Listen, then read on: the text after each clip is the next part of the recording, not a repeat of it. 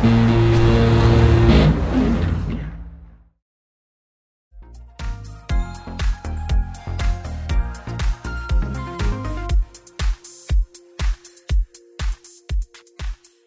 you for sticking around, friends. Welcome to the after party with Bob Evans, aka Kevin Mitchell. Marcus Teague is here as well. Say something, Marcus. Hi, Mikey. It's Marcus Teague here again. Great.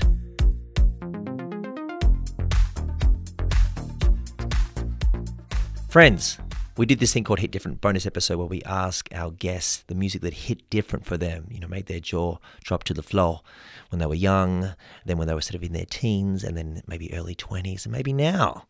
Not giving away your age at all. 43 is the best age. Bob, it's a good age. How old are you, Marcus? I'm around 43. Okay. That was a little bit mysterious. Oh, I'm around 43. I guess. It's 43 adjacent.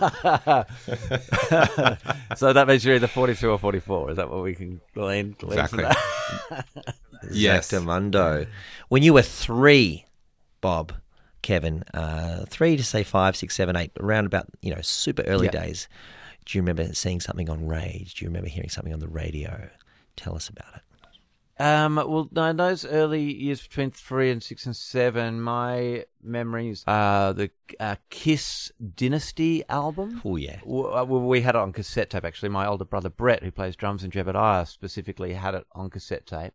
Myself and my 2 older brothers, we all had Kiss masks. Huh. I had the Peter Criss mask. We used to go into Brett's bedroom. It's in our little house in Willerton, Perth, Western Australia.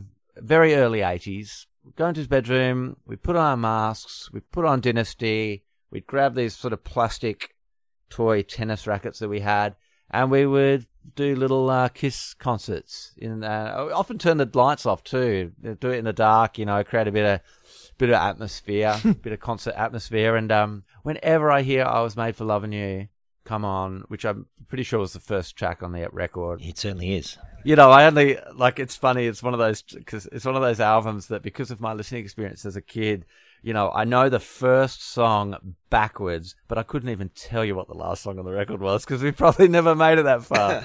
But whenever I hear that song, it just transports me back to that time straight away of just loving the theatre of Kiss, it was, as a kid.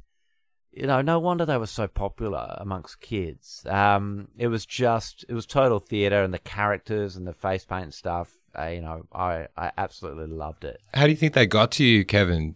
Was it did someone introduce them to you? Was it the radio, TV?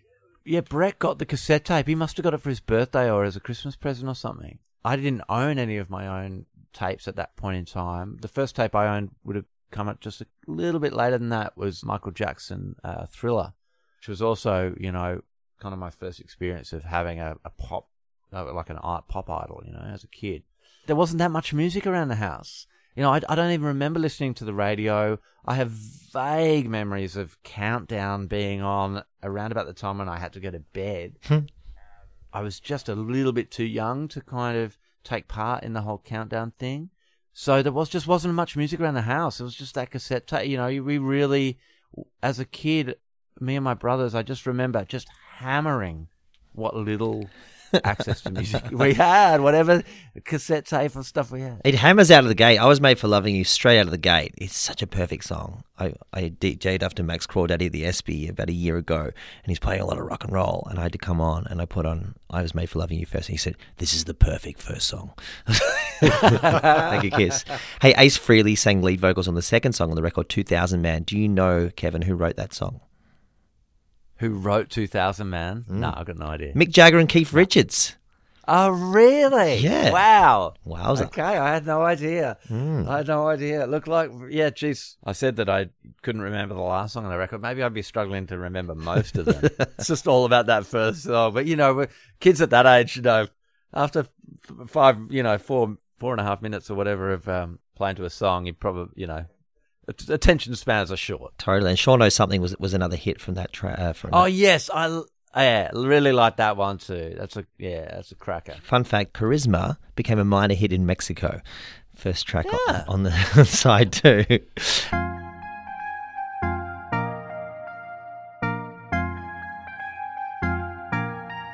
Hey, tell us when you were a teenage boy, what happened? Who'd you hear that you went, holy smoke bombs? Well, I'm going to be predictable here and say Nirvana. I mean, It's okay. Own it. turned 13. Well, there's so many that I could talk about. There's UMI and Rat Cat, which came before. Rat Cat obviously Still sounds so good, Rat Cat, by the way. It was 1990. I turned 13. I started playing guitar. I discovered Triple J. Nirvana came along, and I guess they just ignited my imagination. And back then, before social media and, well, the internet, in fact, this band came along and there was just so much I didn't know that much about them. To try and find out about Nirvana, you had to put in a lot of work. There wasn't really many books around, articles that you could find, magazine articles, and just, looking at the CD artwork. They may as well have been aliens from outer space, They just seem so, for a 13-year-old kid in Perth, Western Australia, the most isolated city in the world. I guess I just got swept up. I got swept up in it. And, my best mate, Chris in Jebediah, who I was at school with, and, he was playing guitar too. And, so we were learning how to play Nirvana songs, and they were pretty easy songs to play when you're first learning guitar, because it's punk rock music, it's like power chords. You only need to know 3 or 4 of them. Or maybe in Nirvana's case, you might need to know a few little kind of slightly funkier ones that if you were, say, learning the Ramones or Rat Cat. But still, they were very accessible. All of those things just kind of rolled together, and they helped me find my identity, as a teenager. One of the many tragedies of Kurt Cobain ending his life, it wasn't just that we lost potentially lots of incredible music, but I think what's often underrated, underlooked, not written about, or that I've come across that much anyway, is that Kurt Cobain was such a important and progressive rock star role model. True. Especially for teenage boys, because his politics were really progressive. He railed against sexism. He railed against the kind of, he pretty much put in the bin overnight all of that sort of macho kind of rock and roll bullshit that everyone had just been eating up. He came along and he just killed it, and he exposed it, for being, misogynistic and all that kind of stuff. And he was really outspoken about, homophobia and all that sort of things. And as a teenage boy, he had a profound influence on not just my musical taste, but also, the way that I viewed the world, and the kind of human being that I connected to, and that I thought that I wanted to be as well. So they really were just all encompassing in terms of the influence they had on me as a teenager. Especially at that age, when music like that is also giving you a license as you're exploring your own music to feel good about being angry about your feelings. Yeah. There was so much substance there. It wasn't just pure anarchy. It wasn't just, it was really vulnerable. It was. They really kind of brought, that vulnerability to it as well. And there was there was focus and there was substance to that kind of anger and rage. It wasn't just kind of like, fuck you, mum, fuck you, dad, or like, just sort of rebellion for the sake of it. Yeah, there was just a lot more to it than that. And I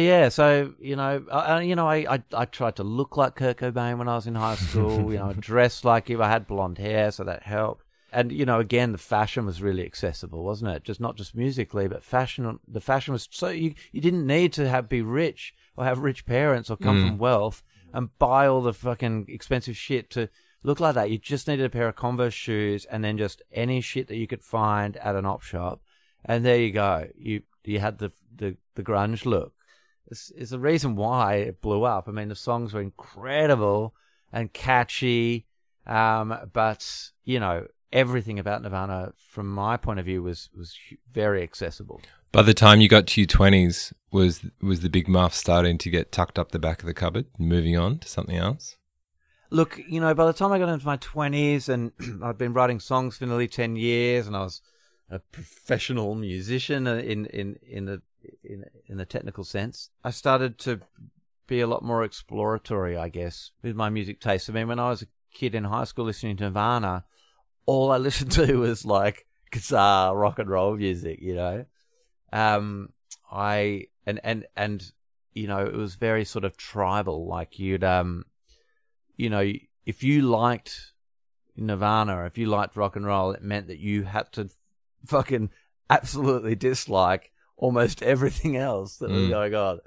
You know, like pop music was just absolutely, you know, the devil. But of course, you grow out of that. So what came next? Well, I suppose I started looking back. So rather than just listening to music that was purely created in my time, my generation, 90s alternative guitar music, I found that there was this fucking massive world of music going back decades before the 1990s that I knew nothing about. The only music that I realized, you know, it was just stuff that I'd heard in passing on the radio as a kid. So I started digging back, and, you know, of course, the Beatles. It was the Beatles that really... And I remember I had the epiphany, you know, because I didn't buy my first own Beatles record probably until I was about 23. I remember listening on headphones. The first one I bought was Rubber Soul. And I remember going to bed at night, putting on headphones, listening to Rubber Soul on CD, and having this incredible epiphany where it was like, holy shit, I've loved this band my whole life and I didn't even know it. Because I was hearing these songs and going, oh shit, that's the Beatles. Oh fuck. So then after that I went out and bought the next one, which I think might have been Revolver. And it was like, holy shit, it's happening again. I know so many of these songs. I had no idea. And then Let It Be came next after that. And then I became obsessed. I bought all the records. I listened to them all the time because it was like this, it was this almost magical awakening of like, wow, you know, all these bits of music that had just been kind of seeping in for 20 years of my life. I suddenly joined the dots on all of them. And this picture was created in front of me, and it was the Beatles, and I fell in love with them.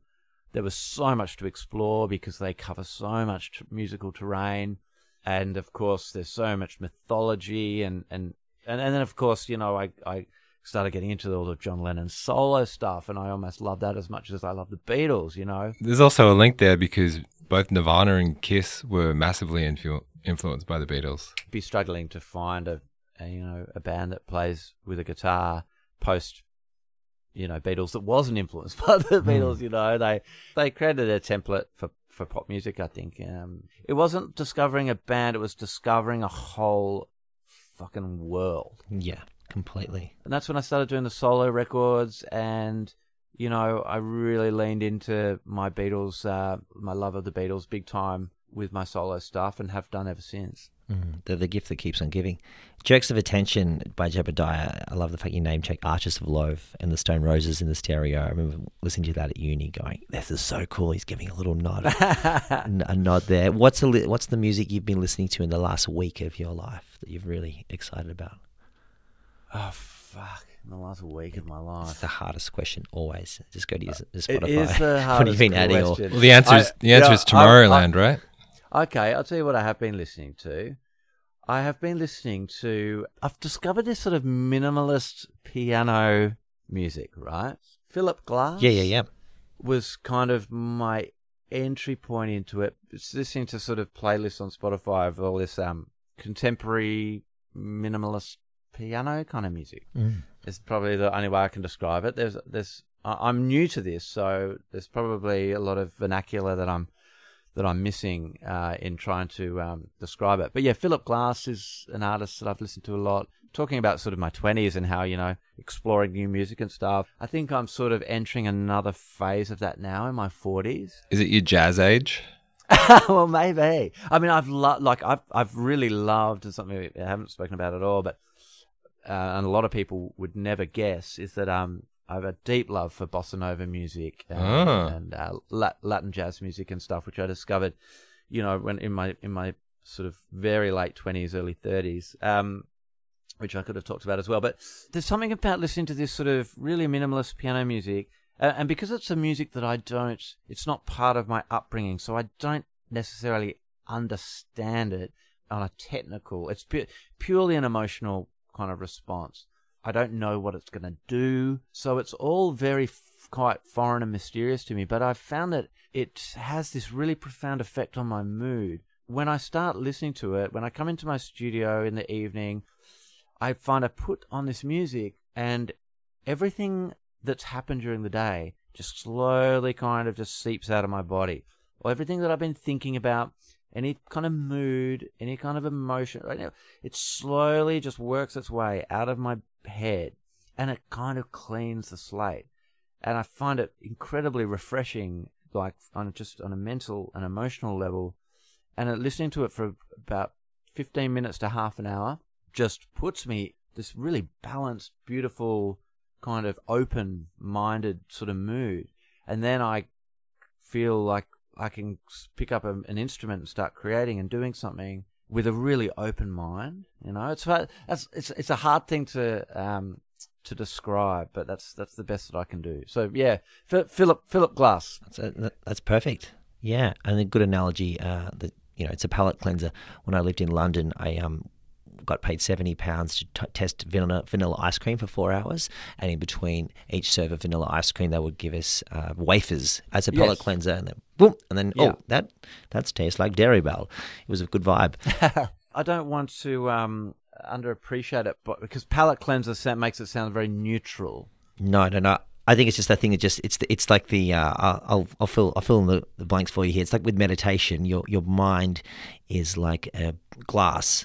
A Philip glass of water that's been shaken up with I like where this is going. Yeah, Philip glass of water with dirt at the bottom that's been shaken up, and the more you stay still and let all the dirt, all the sediment rest at the bottom again, that's what you become. You're healed. So maybe this could be my sort of, maybe this is an entry into something for more. Maybe this could be the start of me exploring sort of more meditative kind of states and things like that, which I've never done before. Well, you've got a bonus track on Tomorrowland called Namaste Away. And I live on the beach now. It's all coming together. It's all working. But it's beautiful. It's beautiful music. It reminds me of that sort of deeply sentimental feeling I get when I'm watching like a foreign film, and the music is coming from some foreign place, and again it's coming from somewhere else, and it's like it puts me into it. I find it quite emotional, and but in a really beautiful way. It just kind of changes it kind of changes the way I kind of see things or feel things, It just all right, I think I speak for Marcus and all the listeners listening. I cannot wait to listen to Philip Glass tonight. I'm like, I'm serious. It's getting a little bit too off track, maybe, but I've had a very similar thing over the last few years, Kevin, where I've listened to almost exclusively, especially at nighttime, this album by an Ethiopian nun called Emahoy Tsegwe Mariam Gubru. I'm sure that's not how you pronounce it. This is a good Emahoy segue. She's nearly 100 now. She's only basically put out one record, but it's this amazing piano playing that sounds like it was recorded on a 4-track or something, like terribly recorded. But it's almost like each time it comes on, you know how in many cultures, in religious ceremonies or in some houses, they have a little section of the house where they go and light candles, and there's like pictures of, family members no longer with us and all that sort of stuff. Yeah. It feels like that. It feels like there's a little corner of the room or something happens in the house that opens up and somehow gives you access to this other life.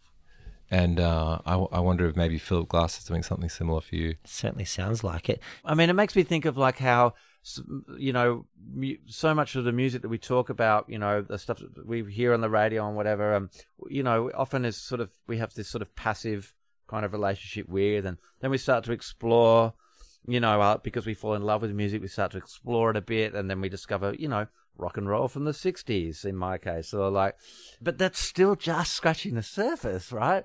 because you go beyond that, and there's this world of stuff out there that isn't even, that's so far away from the sort of little rock and roll pop music prism that we exist most of our lives in, and that's just the tip of the iceberg, isn't it? You know, when you think about the history of music and all the music from all the different corners of the world, it's just a mind-boggling amount of, and I think that's what Spotify and streaming services and stuff kind of introduced a lot of people to, or given us access to so much more stuff than we ever have had before. So just talking about that stuff, I find it really, really fascinating and magical. And if you like Kiss, Nirvana, Beatles, Philip Glass, and an Ethiopian plaintive piano, you can hear all of that on Bob Evans' tour. He's going to be doing a medley, quite something special. I'm glad you announced it today on our show. You've just played Suki Lounge and Bridge Hotel over the weekend. This was recorded in the past. We're now in the future. You got shows coming up in Kingscliff, Brisbane, Noosaville, Margaret River, Perth, in Melbourne at the Northwood Social Club, and then you're doing a sick tour celebrating Neil Young's Live Russ 40th anniversary, doing a few shows, one at the Enmore in Sydney, one at the Palais, swinging over to Adelaide, and also you're doing a Spring Loaded event as well. Victoria Hastings Foreshore, November 27. Is that going around the country with Grinspoon, Magic Dirt, and yourself?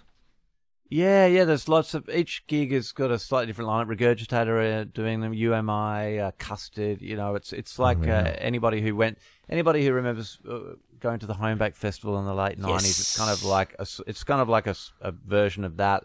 We're playing up in Darwin, we're doing, Victoria, WA, it's going to pretty much all over Australia right through to the end of the year. Yeah, the easiest thing to do is just to go to jebediah.net and that'll show, you know, where we are and when we are playing and all that. But yeah, it's going all over the place. And the Bob Evans stuff, because of COVID and gigs have been postponed. So again, go to bobevans.com.au because gigs have been pushed back. So this tour that was supposed to take in all of Australia in the month of June is now in bits and pieces going right through to September. So have a quick little web surf. A squiz. It's a slow Tomorrowland degustation across the country. That's right. Yeah. So yeah, but it's going to be good. Wonderful. Lots of shows. Thank you so much for joining us today, my friend Kevin Mitchell. Thank you. Cheers. Bubbity Bob Evans and Marcus Teague. We've been Hit Different. Tell all your friends about Hit Different. Tune in, share it, do your thing, and be healed by Philip Glass. Thanks, Kevin. Thanks, guys. Cheers. Rock and roll. See you guys. Mwah.